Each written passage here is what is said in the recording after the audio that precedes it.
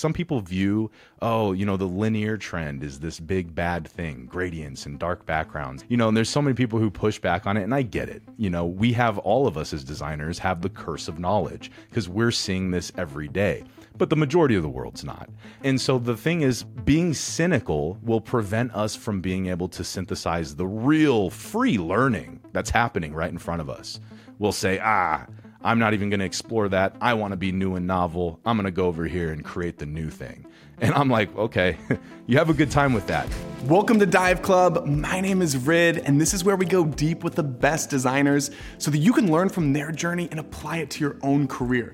Today, I'm talking with Tommy Geoco, who's one of the most inspiring designers and entrepreneurs that I've met in the past year.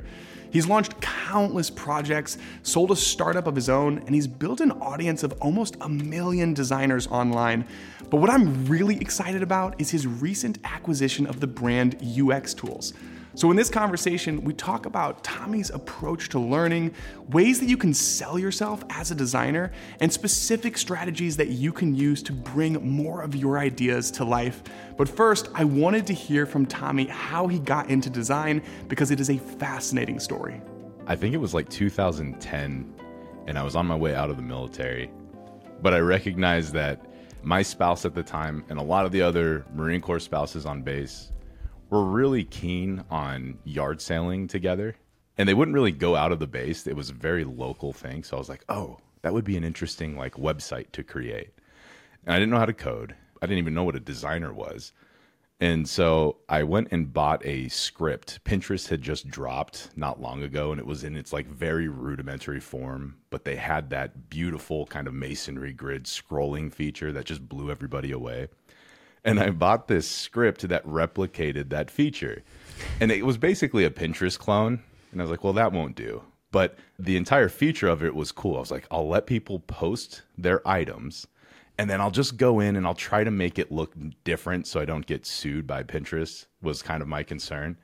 And so my nights and weekends were spent going in between training and running and all the headache of the Marine Corps, and then trying to figure out how to change the interface just enough so this thing looked different. And then I just started telling people about it around base, and it just caught like wildfire. And then I got this wise idea. I was like, okay, this is clearly taking off. I had higher ups asking me about it. And I said, I'm going to take it all down. I'm going to completely redesign it and come out like a real brand. And that decision ended up killing the whole hype that it had because I never got to the redesign fast enough. I didn't know how to code as much as I was trying to cram learning PHP. And then the whole thing just fell apart, and it turned into this Facebook page that actually still worked for people. But it was such a heartbreaking and very big lesson learned for me that sometimes you just have to make fast, scrappy decisions, and it's not going to look how you ideally want it to look. But if you don't have the runway to survive to get to that point, it's never going to look the way you want it to look. I love the learn by doing, just throw yourself at it. I'm just going to download a script and ship this thing. I definitely think that that's kind of been a little bit of a theme in your journey for sure, is just trying things and putting yourself out there. So maybe even continue along with the story a little bit. And can you take us to that moment? I think it's roughly around 9-10 years ago, and you decide that you're going to leave your job and this idea of comfort and start something. What was that like? What that taught me was that I really liked trying to solve problems with technology. And I got a taste of what it looked like when you built something and people started using it. And I got immediately addicted to that. And I was like, how do I do that?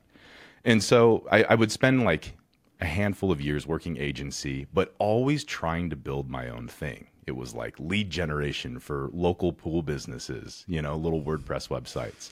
It was esports betting platform. But then eventually, while I'm working at an agency, I met one of my co-founders, and he's an incredible technical guy. And in the esports kind of genre, Justin TV had become a really big place where people who were playing video games and esports communities were kind of flocking to. It was the place to watch this stuff because no one else was giving it the time of day. And what we realized is Justin TV was turning into Twitch. There were a lot of streamers who were willing to pay for custom development so they could have cool graphics on their screen. And we're like, hey, let's create this self-serve way to do that so people could accept donations and do this whole thing. And we end up building a platform. And there's a couple other people who recognize this opportunity too. So we're racing to do this thing. And we get to market and it blows up on us. It absolutely blows up. And the thing that was really terrifying to me was I've got 4 kids, a wife, and I have some client work I'm supposed to be working on that I could not bring myself to do because I'm just looking at this app and I've never seen this kind of growth. I recognize there's an opportunity here and we're not charging any money for it. And so we see 100,000 daily active users within 3 months. And we have no money. I was afraid to turn on the money faucet. I didn't want to charge for donations. I didn't want to charge anything, but I'm going absolutely broke. And TwitchCon, the very first TwitchCon ever, is happening that fall. And it's $10,000 to go and get a booth at TwitchCon as a vendor. We do not have $10,000. We scraped together just enough money to get like a small little billboard that stood up on its own, a little pop-up that I designed for, enough money to print out the design. We got these really crappy t-shirts made that said our company name on it, Stream Pro. And we got a really rough hotel in the Tenderloin, and we ate Walgreens sub sandwiches when we stayed out there. We didn't realize how hilly the place was in San Francisco, and so we didn't Uber anywhere, and we just walked places, and we'd be drenched in sweat because we're just climbing these incline hills when we were walking around. And fortunately, my BizDev founder, he had made some relationships.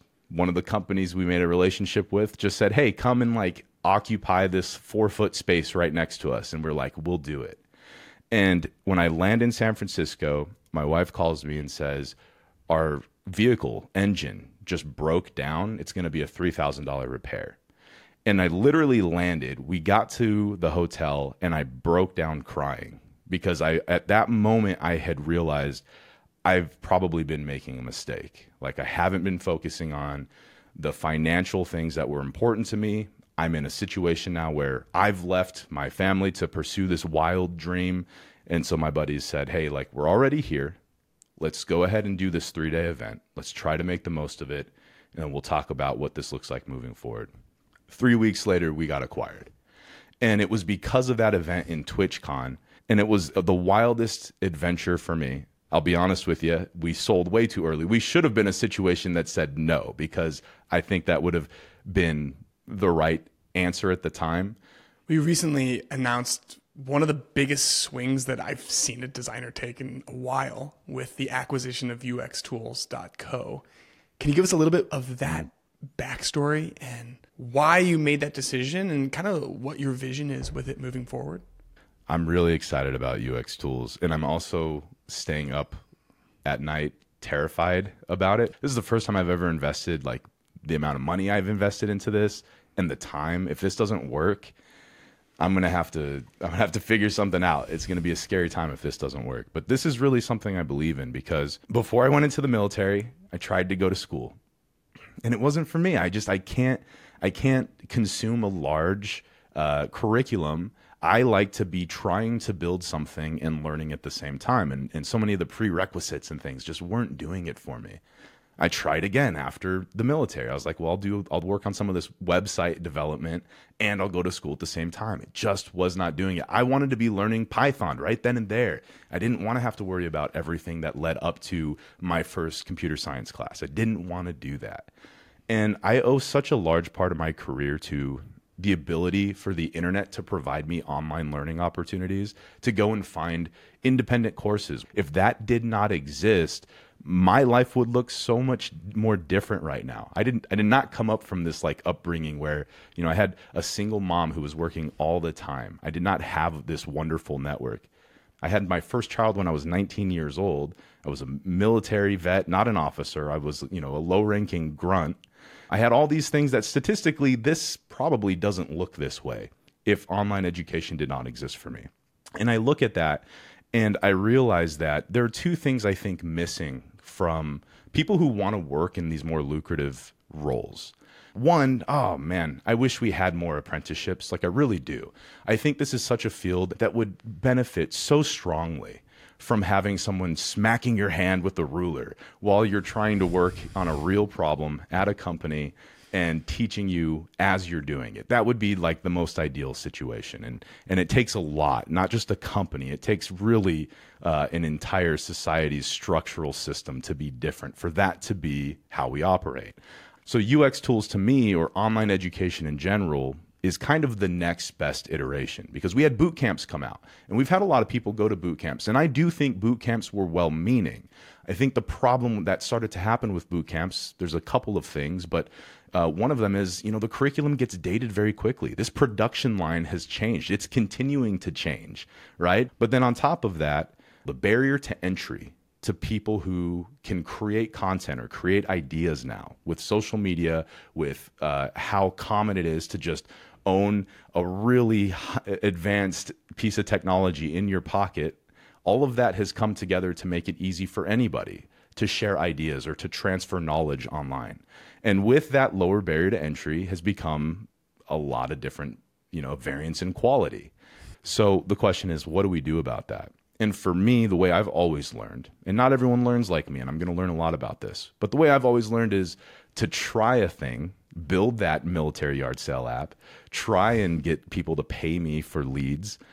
And then when I get stuck, go and try to learn and find the information wherever it exists about what I'm stuck on, learn the thing in some capacity. And I'm not going to be a pro at it, but it'll at least give me like a hammer to hit the brick wall with, get unstuck, and then continue forward. And so that try, get stuck, learn, get unstuck loop has been such a big part of how I've, I guess become a designer really. And that's what I want to do for people. I love hearing you talk about that loop, because something that's clear listening to you talk is you have this bias toward action.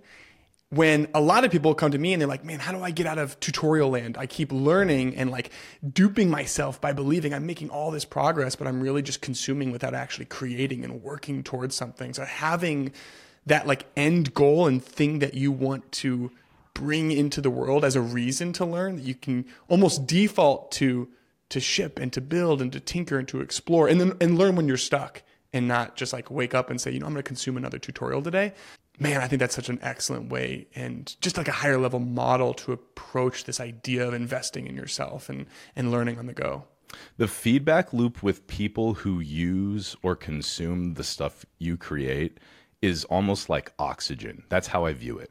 The longer you keep all of your ideas inside of that Figma file or just kind of inside of your head, the quicker you're going to essentially lose the ability to make that a reality. But the minute I had that feedback loop, the motivation, the hunger, the ability and willingness to push through the oncoming brick walls. And if you're ever going to create something and you have the ability to try and distribute that idea, and it's that versus, well, let me just like refine this a few more iterations, go with the former, because that oxygen is going to carry you so much further than, feeling good about the third iteration of the thing. You said something interesting about how easy it is for boot camp curriculums to become out of date. And I think that's like increasing rapidly, as even from my own perspective, like having invested so much into this curriculum, and then all of a sudden Figma releases variables and it just totally blows everything to smithereens and you have to start over. One of the things that you talked about in your launch announcement for the UX Tools acquisition was basically making a bet that the way we design software is fundamentally going to change. Can you talk a little bit about what you mean by that, what you see coming, and then how do you then approach building an education business on top of that reality?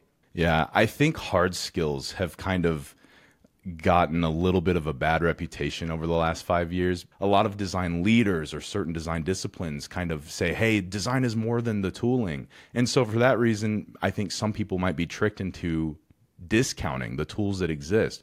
But the truth is, those tools, I really think more than ever, we need to be paying attention to today. For example, I think we're going to see a lot more hybrid responsibilities, not because economically it's being demanded of us, although I do think that's part of it, but also because it's just going to become more feasible. In the past, it's not necessarily the most feasible thing for a product designer to be doing product management work all the time. That's an exhausting ask.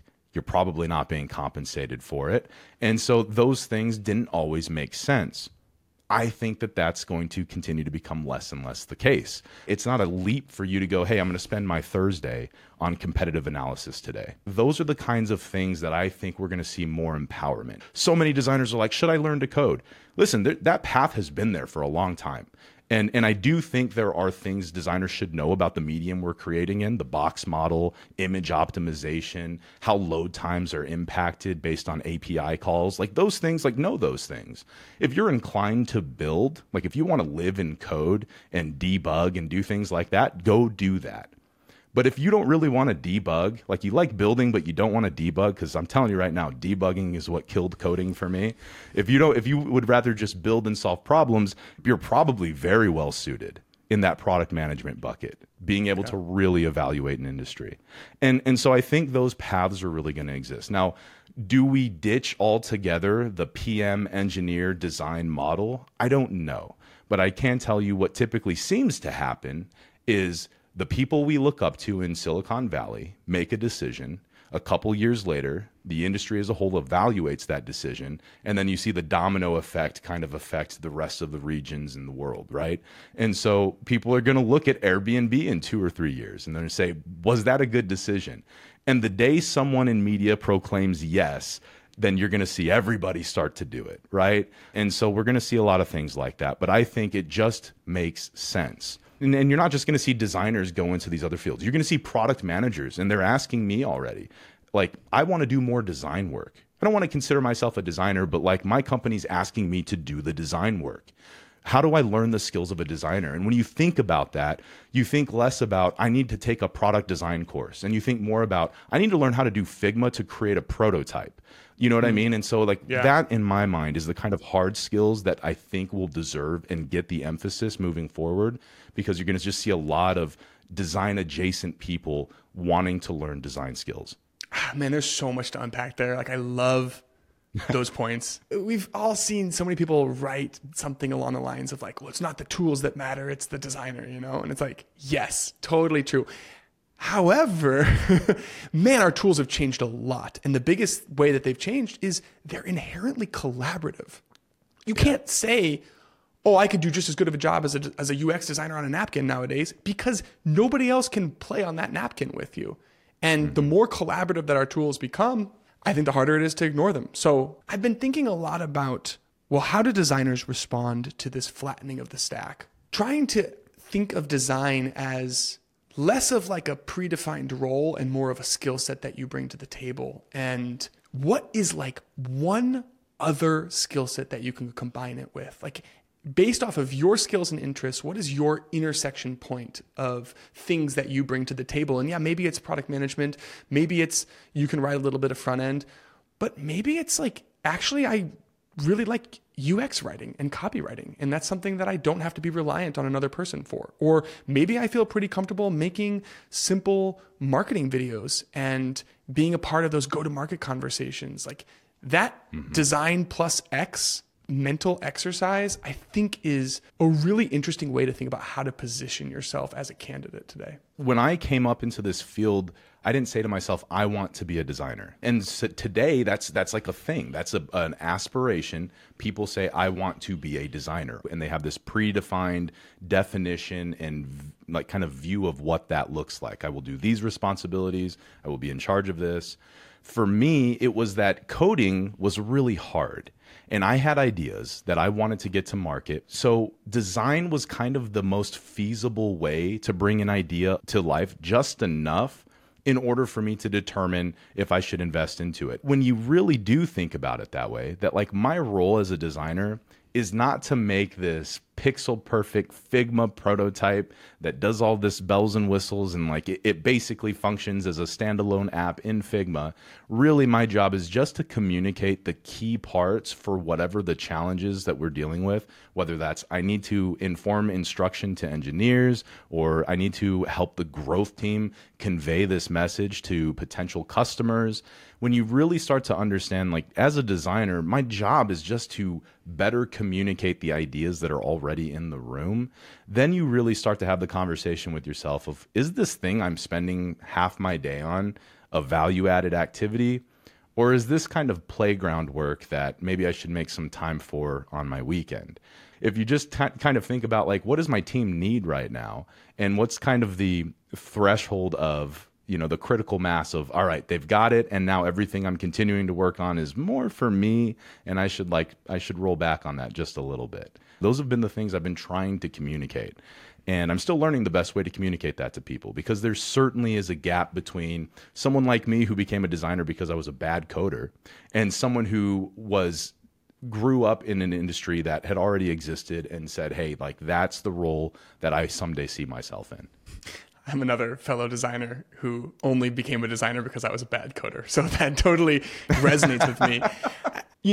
Man, there are so many different ways to invest in your skill set as a designer. And I think that's historically been the case. And I think you can make the argument based off of even some of the things that we were just talking about that it's only going to be more of the case, where there are just a lot of different ways that you can make an impact and move the needle. So I want to talk in a couple hypotheticals and maybe just even brainstorm potential learning pathways for people.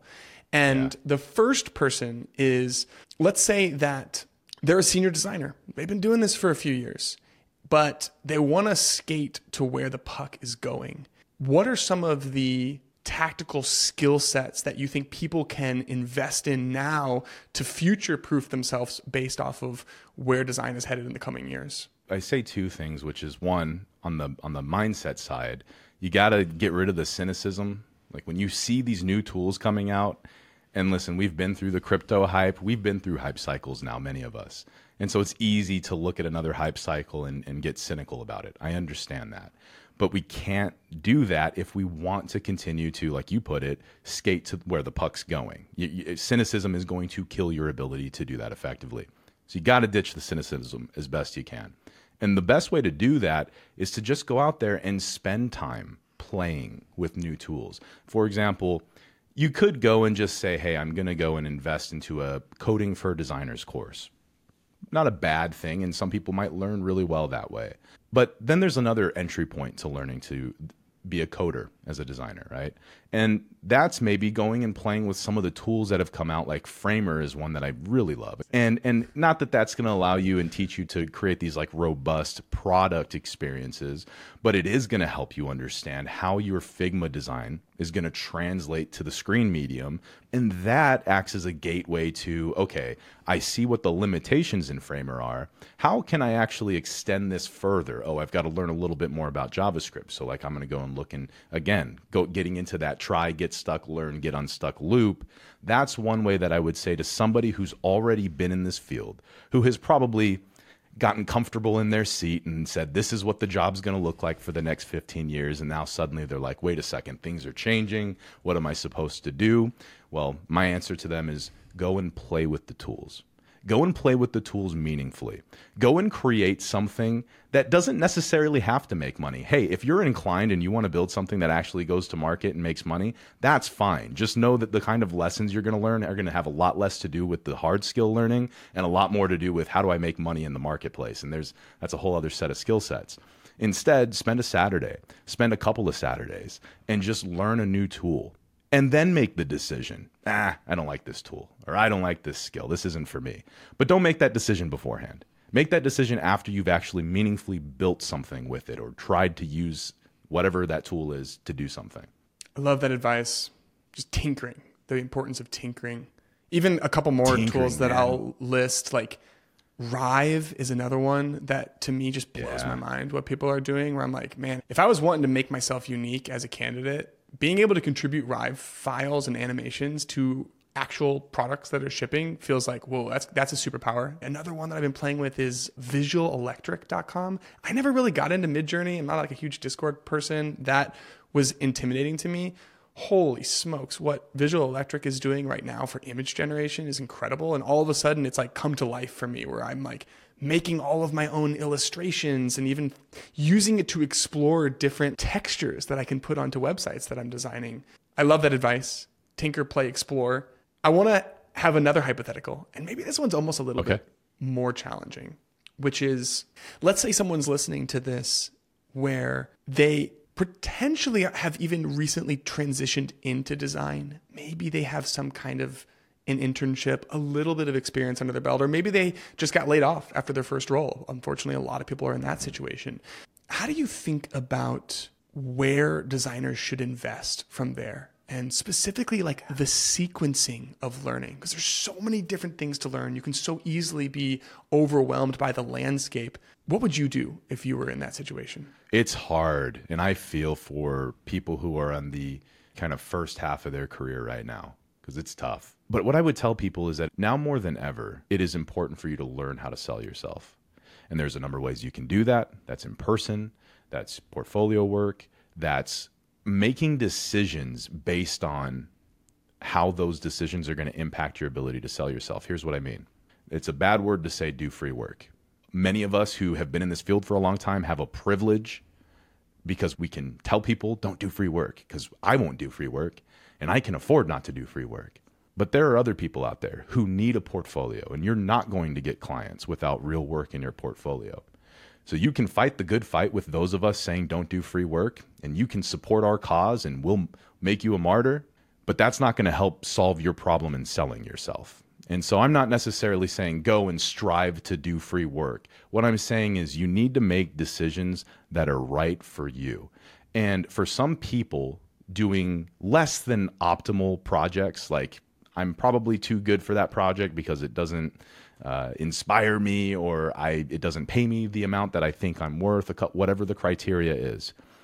Right now, if you are early in your career and your portfolio does not help sell yourself, if you don't know how to sell yourself, if you don't know where to get leads, those are the types of activities that I would be focusing on.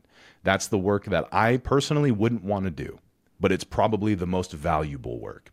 If you'd rather just sit and your answer to your problem is, I'm just going to improve my visual design skill and someone will eventually recognize my visual design skills because I've invested 1 month on it right now, and that's going to solve my problem, this is what I'm talking about. There's value add activities, and then there's performance theater. And that's probably more performance theater. But if you don't even have that problem, where you have to prove your visual skill to somebody in an actual job setting, then that's not your problem right now. Your problem is I need to get people to give me a chance. And you have to sell yourself. And that's uncomfortable. That's not the skill set that a lot of people promised you that you would have to learn, but it is the skill set you're going to have to figure out, because it doesn't just end there. Learning how to sell yourself and learning how to sell your ideas, that's the job of design. Like that really is just our job, is building these ideas out and finding different ways to communicate them. I think a lot of people listening to this are inspired by how you're selling yourself and taking these big swings with UX tools and shipping and experimenting. And I'd love to learn a little bit more from you. How did you think about effectively allocating your time outside of work to these different like passion projects or skill sets that you were hoping to learn? Like what was exciting to you, and how did you make that decision? And maybe you could even talk a little bit more broadly too about advice for designers who like have this itch to make something, to ship something, but they don't yet have clarity for what that should be. Today, right now, as you're talking to me today, I feel like I'm in a really fortunate position. I've more or less learned how to hustle, so to speak, meaning I don't sacrifice, my personal health. I don't sacrifice my relationships with my family. And I still find ways to work hard. I've learned how to make those trade-offs. It's not perfect, but it's pretty good, and I'm happy with it.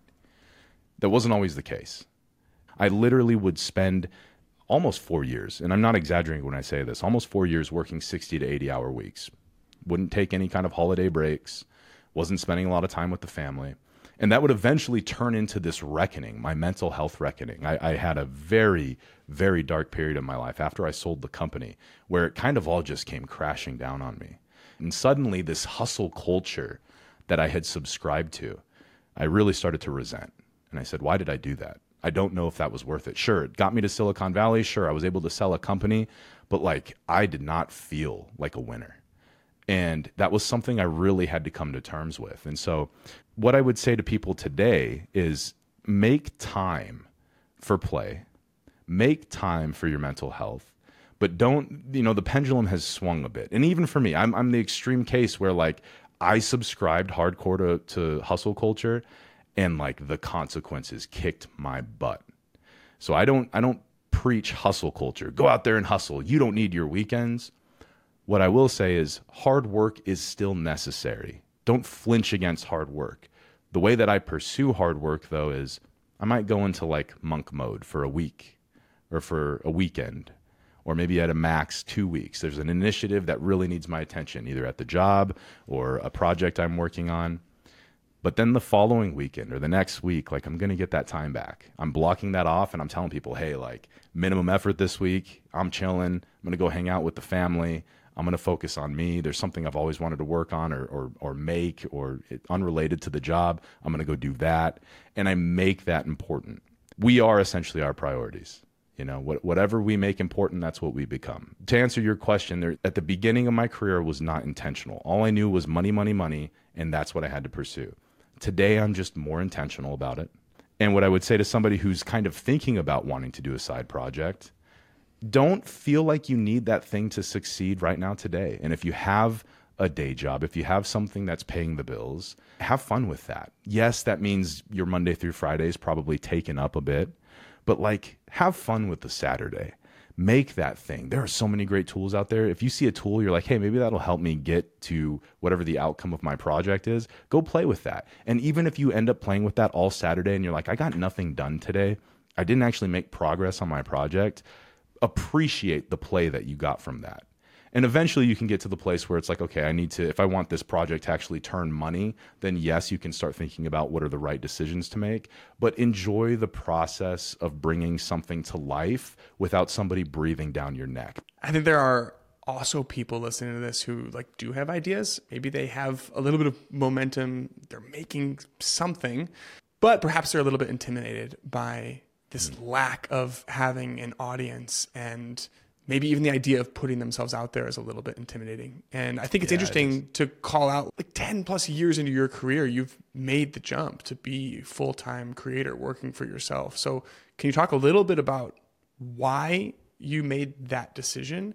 And then any lessons or strategies that you've learned along the way that you think other designers listening could use to get momentum in their own journey? There was a period in software where if you built a thing and you just kind of got a little squeaky wheel noise out there, you'd attract customers. Well, now we're like, software's eating the world. It's saturated. If you build it, they will not come.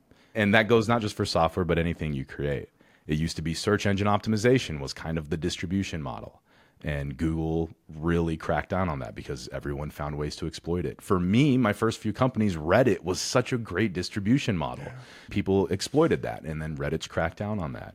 And social media was like paid ads for a while, but people weren't like really taking this idea of building in public seriously until a little later. And then people realized, oh, if I like just talk about what I'm building and show the nuts and bolts of it, that's interesting enough that it attracts people who want to continue following what I'm doing and maybe even turn into customers. And what I would say to people today is I get the cynicism around creator culture, but it's no longer just like lifestyle influencers and memes. Distribution exists at scale. And I view what social media has become today, warts and all, as kind of an indie movement. It really is. It's a response to corporations that are willing to just fire their employees when economic pullback happens. It's a response to all of the middlemen who like to take their cut from book publishers and record labels. It's a response to essentially everybody needing to make one bet in a company as a laborer and then have that bet completely turned on its head. I think that social media creators today, people who use it's weird to just like box it into one definition as social media creator. All it is the new small business. It's a new distribution that didn't used to exist. And so you might have a bad idea that you spend a lot of time on, and you've got 5,000 people on TikTok or Instagram who are willing to give it a try, and that idea sucks. Yeah, you might lose a little bit of goodwill and you're going to have to lick your wounds and think of something else. But that distribution channel didn't go away. You still have it. And that's what's super cool is that when you have a distribution channel, it can do so many things for you. It can allow you to build a business on top of it. It can have you test ideas before you need to sink a ton of money into it because people are going to tell you if they think that idea is worthwhile.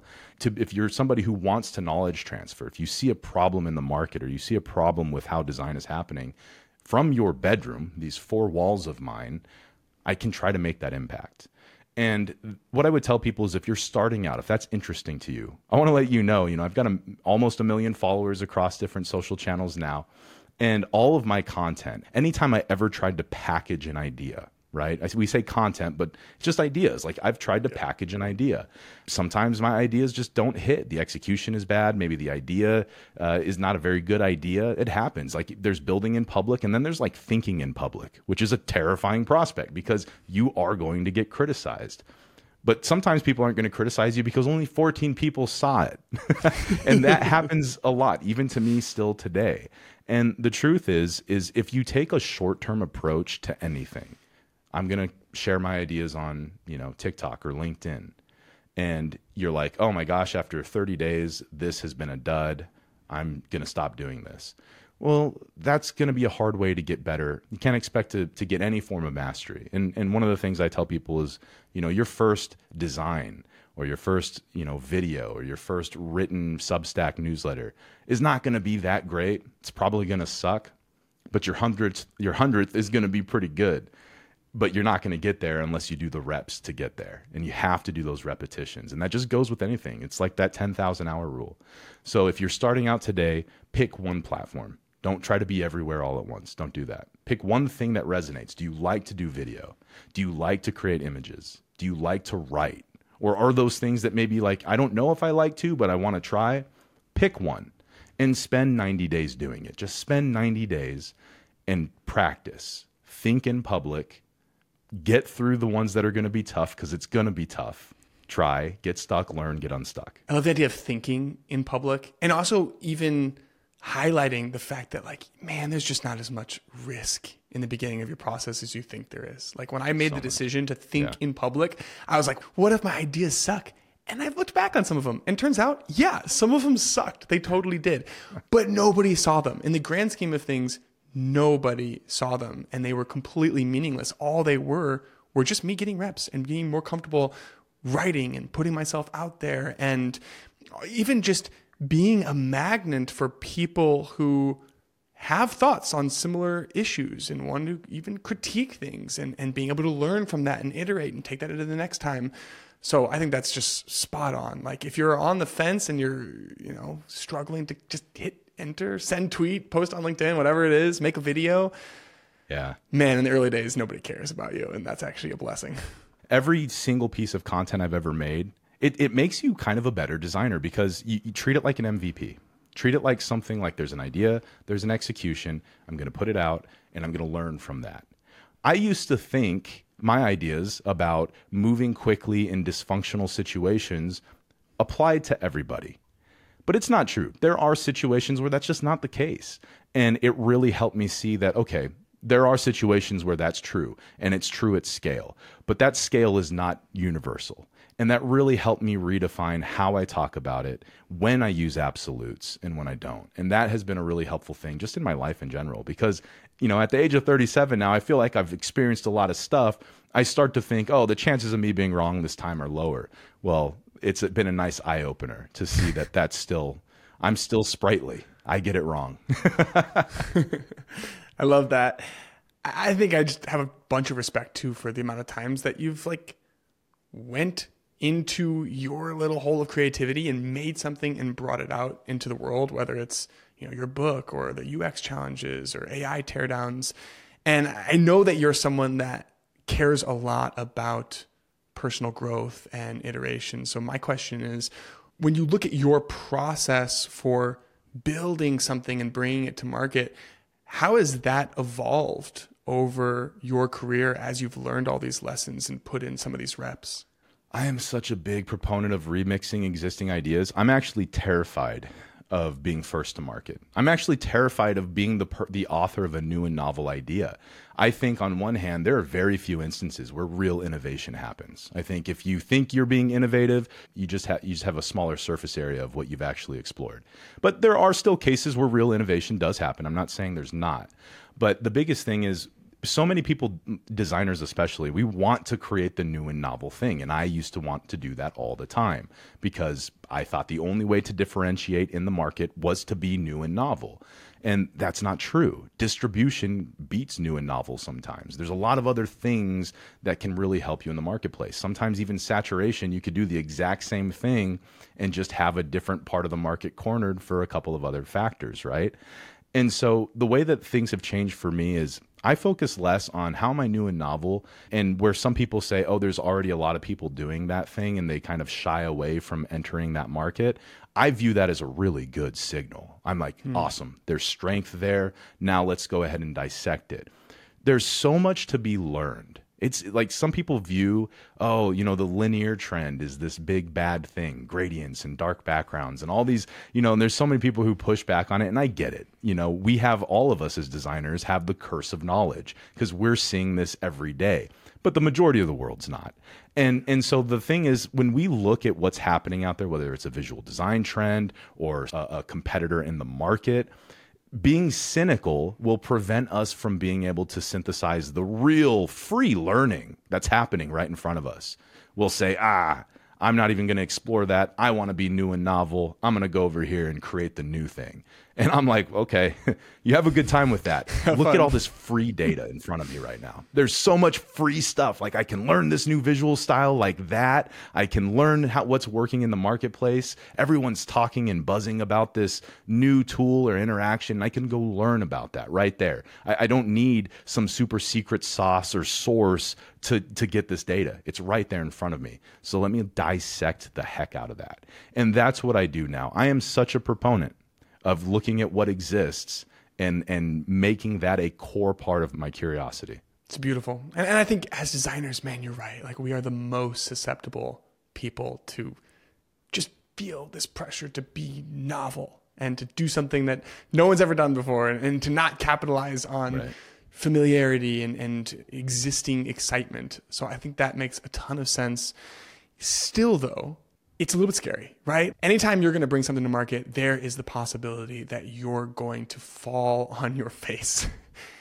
And you know, you've been someone who is open about the fact that like, yeah, you've had failures too throughout your career. Like many. Not everything has went to plan. Like maybe you could use this opportunity just to talk about the role that failure has played in your career and how it has shaped you. I think one of the biggest things is that I've just learned how to fail.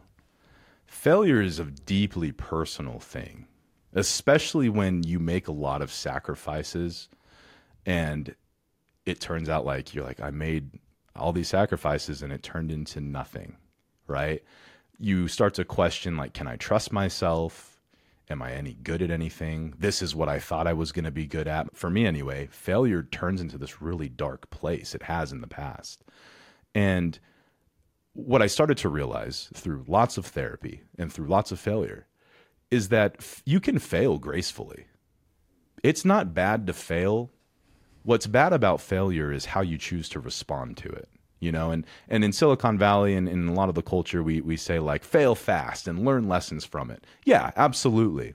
But like that doesn't capture the emotional toll and how to deal with the toll of failure. Nobody that I know anyway fails at something and then can immediately bounce into another thing. I've tried to do that as a coping mechanism and it does help.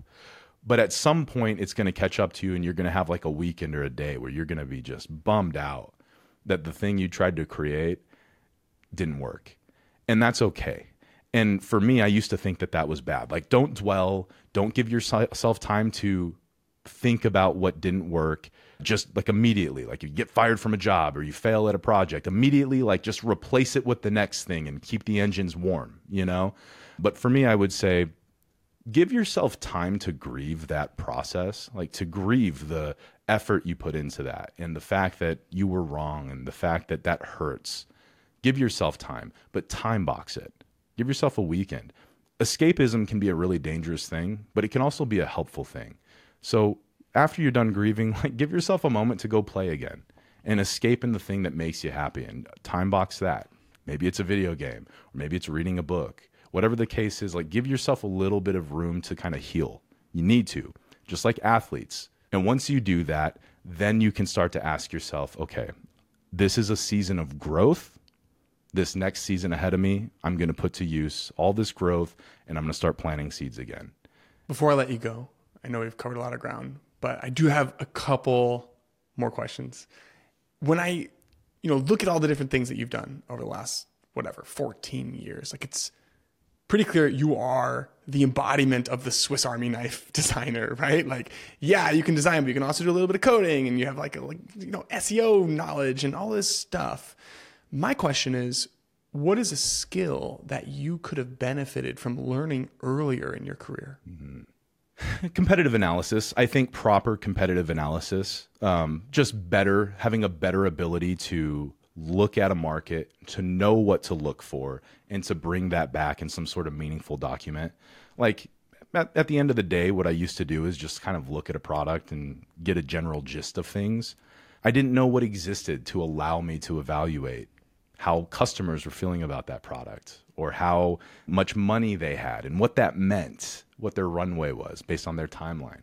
So having the ability to learn how to do that would have been tremendous. That would have been very helpful, I think, in making faster decisions and to making more accurate decisions.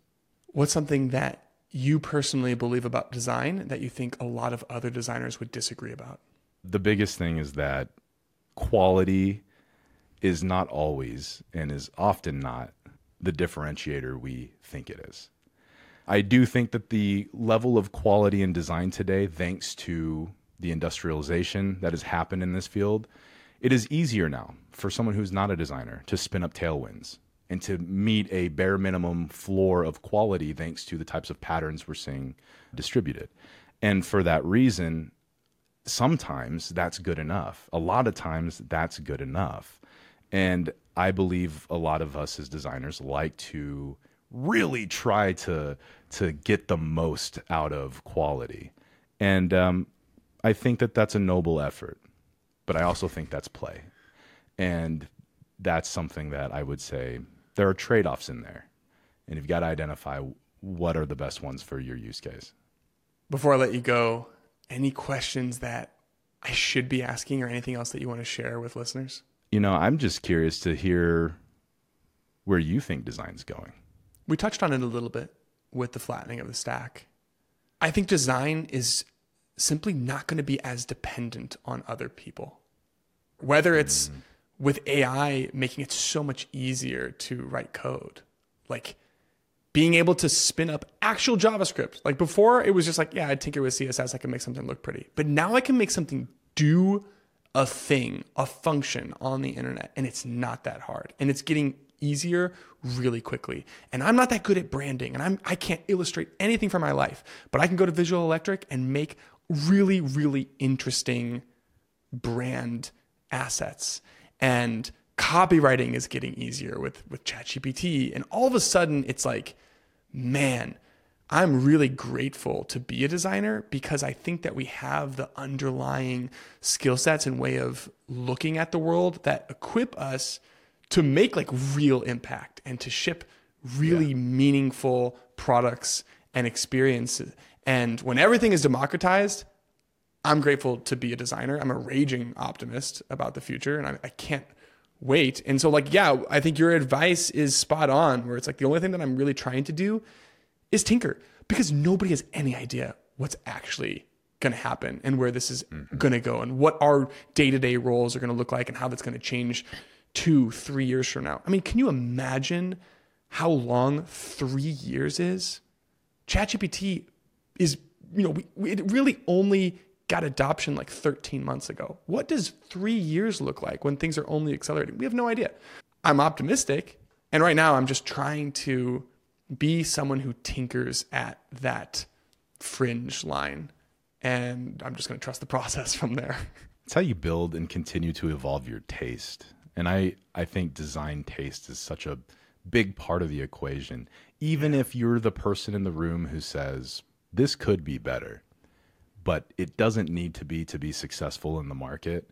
I want that coming from the designer. I don't want that coming from anybody else. You know what I mean? And that's when I'm okay with quality being good enough, is when the designer said this is good enough. Because designers, we typically have much better taste. And the only way you're going to keep growing that is if you keep trying new things. You keep Yeah. seeing what's possible, and you keep seeing how things are working. I love that. And I'm even going to double click on that again, is finding ways to invest in taste, which is such an ambiguous thing. Like, what does that actually mean? You know? And I think it really just comes down to exposure. Just see as many ideas and visual styles and approaches as you possibly can. Like, something that I do, which I actually really do think has benefited me immensely as a designer, is I spend 5 minutes a day on producthunt.com. I just go there and I just click around on a few things. What are the top products? What is getting people excited? And I discover so much that way. And then what I do is I save everything that is interesting to me. Every little visual detail, every piece of copywriting that I think is unique, I dump it into Notion. I organize the heck out of it because I view that as a really powerful asset in a world where we are relying more on AI to create things. Because if I can build up this database of assets that represent my taste, man, I think it's going to be pretty easy to extrapolate that in the future. And I think that could be a really powerful asset. So that's like a little thing that I'm doing to prepare for the future, is kind of just stockpiling artifacts that I feel align with my taste. I had a big smile because I do the same thing, and I felt validated to hear that you do that, because there's like a lot of obscure little things on there that you could really pull from. Hey, if you're a designer, create your own swipe files. Like, even if it doesn't see the public, like in Notion or whatever you do, like save links, save stuff. That's a great way to help your taste.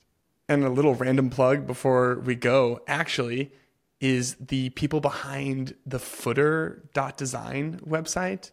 Just open sourced it, so you can actually like dump that into, I guess it's like a Framer CMS. I'm not really sure, but you should check that out because I think that's a fun way. I wish I had done that before I created teardowns.ai. I wish that thing had existed. This is what I mean. The tooling is so cool out there, and if you don't allow yourself to see what, I mean, you're gonna miss it. Yeah, go play.